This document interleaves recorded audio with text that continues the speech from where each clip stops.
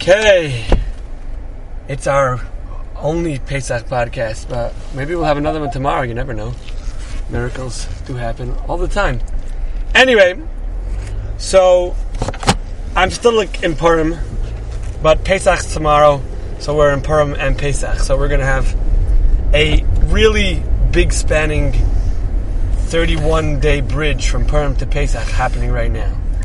So, as you know, I really don't like to read the news because it's just repetitious, fired up propaganda to make the news companies money, and a little bit of facts in between here and there.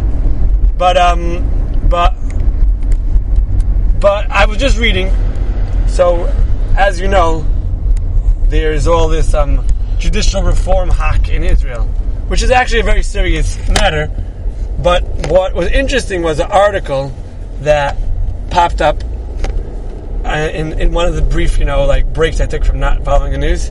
And it was interesting how there was 7 or 8 different people, and each one of them knew exactly why it failed to pass last Thursday. Exactly why. One had this reason, one had that reason, and that was it's just interesting how each person is exactly right. And then I was reading a different article who paints what one side paints as a hero, one side paints as a villain, and they write, heroic efforts or diabolical plans, and it's just so interesting how you look at it and it's meaningless once you get down to it.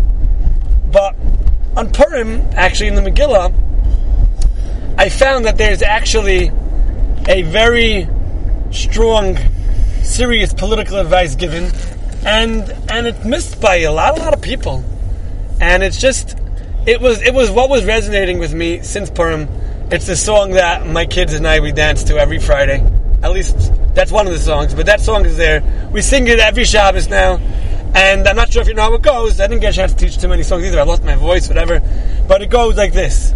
Imal HaMelech Taiv, Imal HaMelech Taiv, Tinasein li, Hinafshi b'sheilasi, Hayim matzasechein mi'einecha, HaMelech, Hayim matzasechein mi'einecha, HaMelech, Ay tinasein li, nafshi b'sheilasi, v'yamim b'vakashasi. And I thought that it's such wonderful political advice. Now that's political advice. Who better to get political advice from one of the 7 Nevi'os? Esther HaMalka, one of the 7 Nevi'os, is giving you political advice. When you are talking to a king. Now, 1 second. We know in the Megillah it says, Hamelech Achashverosh, or Achashverosh, or Hamelech. Now, when it says Hamelech Achashverosh, it's talking about Achashverosh. When it says Hamelech, it's talking about Hashem. When Esther is talking to Achashverosh, she says, Imal HaMelech Taiv. Should she have said Achashverosh or not? Imal HaMelech Achashverosh Taiv or not? I don't know what was grammatically correct in those days. But we know in the Megillah, and we're going to extend that law. We're going to apply it. That means Esther was talking to who? She was talking to Hashem. Imal HaMelech Taiv. If it's find favor in the eyes of the king of the entire universe, not this puppet standing in front of me. She was davening straight to Hashem. Her take on politics is there are people who stand there and feel all geschmack and feel like they're in charge, but they're not. They're just the puppet. And when you realize that, then you have the answer to all politics. Leiv Sarim B'yad Hashem. Sarim can't do anything without Hashem's will. So if you have a problem with the Sar or a king or whatever, then go straight to the king of all kings who's in charge, right? Do you talk to the puppet on the stage? Puppet, like those plays, those plays with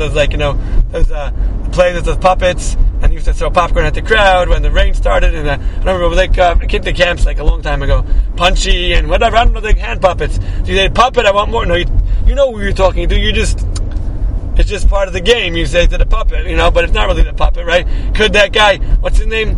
The guy who comes around the ventriloquist, could his puppet talk? No, I forgot his name, he's famous. Jonathan I don't remember his name, but he can't. But his puppet can't talk. He's talking, right? But do you, so that's it's not. You don't talk to the puppet. You talk to the puppet master, right? The one who's in charge, the one who's calling the shots. That was Esther's political advice. So, if you sum up all 7, 8, 9, 10 political analyses of these guys, the answer really is what Esther said. The king, Hashem decided that's how it should be. All the politicians, why did Netanyahu stay quiet? Why did he talk? Why did this? Why did that? Why did this president? Why that? Because it was what the king wanted. And if you want to change something that the king is thinking of doing, then daven to the king. Like Esther. She was talking to Achashverosh to his face. And she said, but she wasn't talking to him. So imagine if you're not even talking to the king to his face, you're just writing an article. And if you're writing stuff to make money, I'm saying, then that might be your answer to my question. If people want to hear people think, not on this madriga, but the point is, the answer to it, the political advice, the most sound political advice I've heard in a long time, is from Esther Hamalka. Now, how do you know? Now, what do I have to do with the Seder? So, I was reading interesting Maharal, and my son is sitting next to me, he's getting a sneak peek on some Seder hack. It says, Shveicha Mascha al Hagayim. Why do we open the door by Shveicha Mascha? So, the Pashup Pshat is, Lel Shimurim. But then the question is, so why now? Why at this point in the Seder do we open the door to show Lel Shimurim? Why don't we open it by Halach Ma'anya and show Lel Shimurim?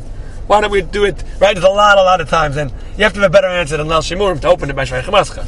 So what the Maharal says is as follows. He says that really what we're doing is we're transitioning into Halal Nirtza, which is a special series of sort of tefillas. It's not really tefillas, but it's things that we're doing to inspire Hashem to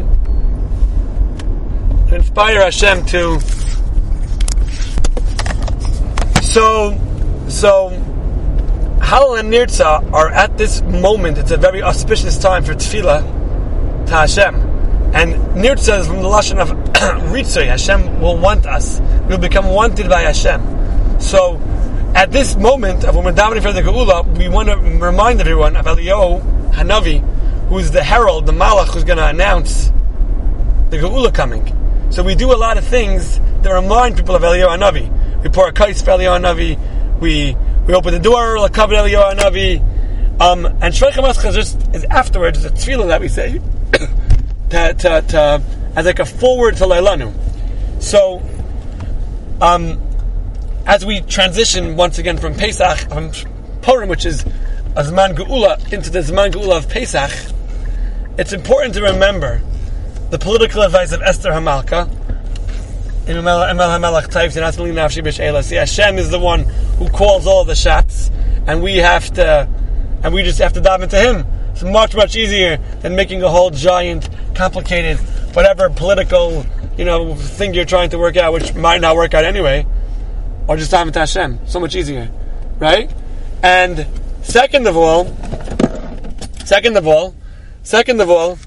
just know that when the Geula comes, we're going to know exactly what's going on, because Eliyahu is going to tell us. So we're not going to need any article to explain to us this, that. Oh, really? He's going to say Mashiach is him, and you're going to listen to Eliyahu Hanavi, because that's how it is. And that's what we remind us everyone at the Seder, that Eliyahu Hanavi is going to come before Mashiach to announce the coming of the Geula. Me'er v'yameinu. Amen.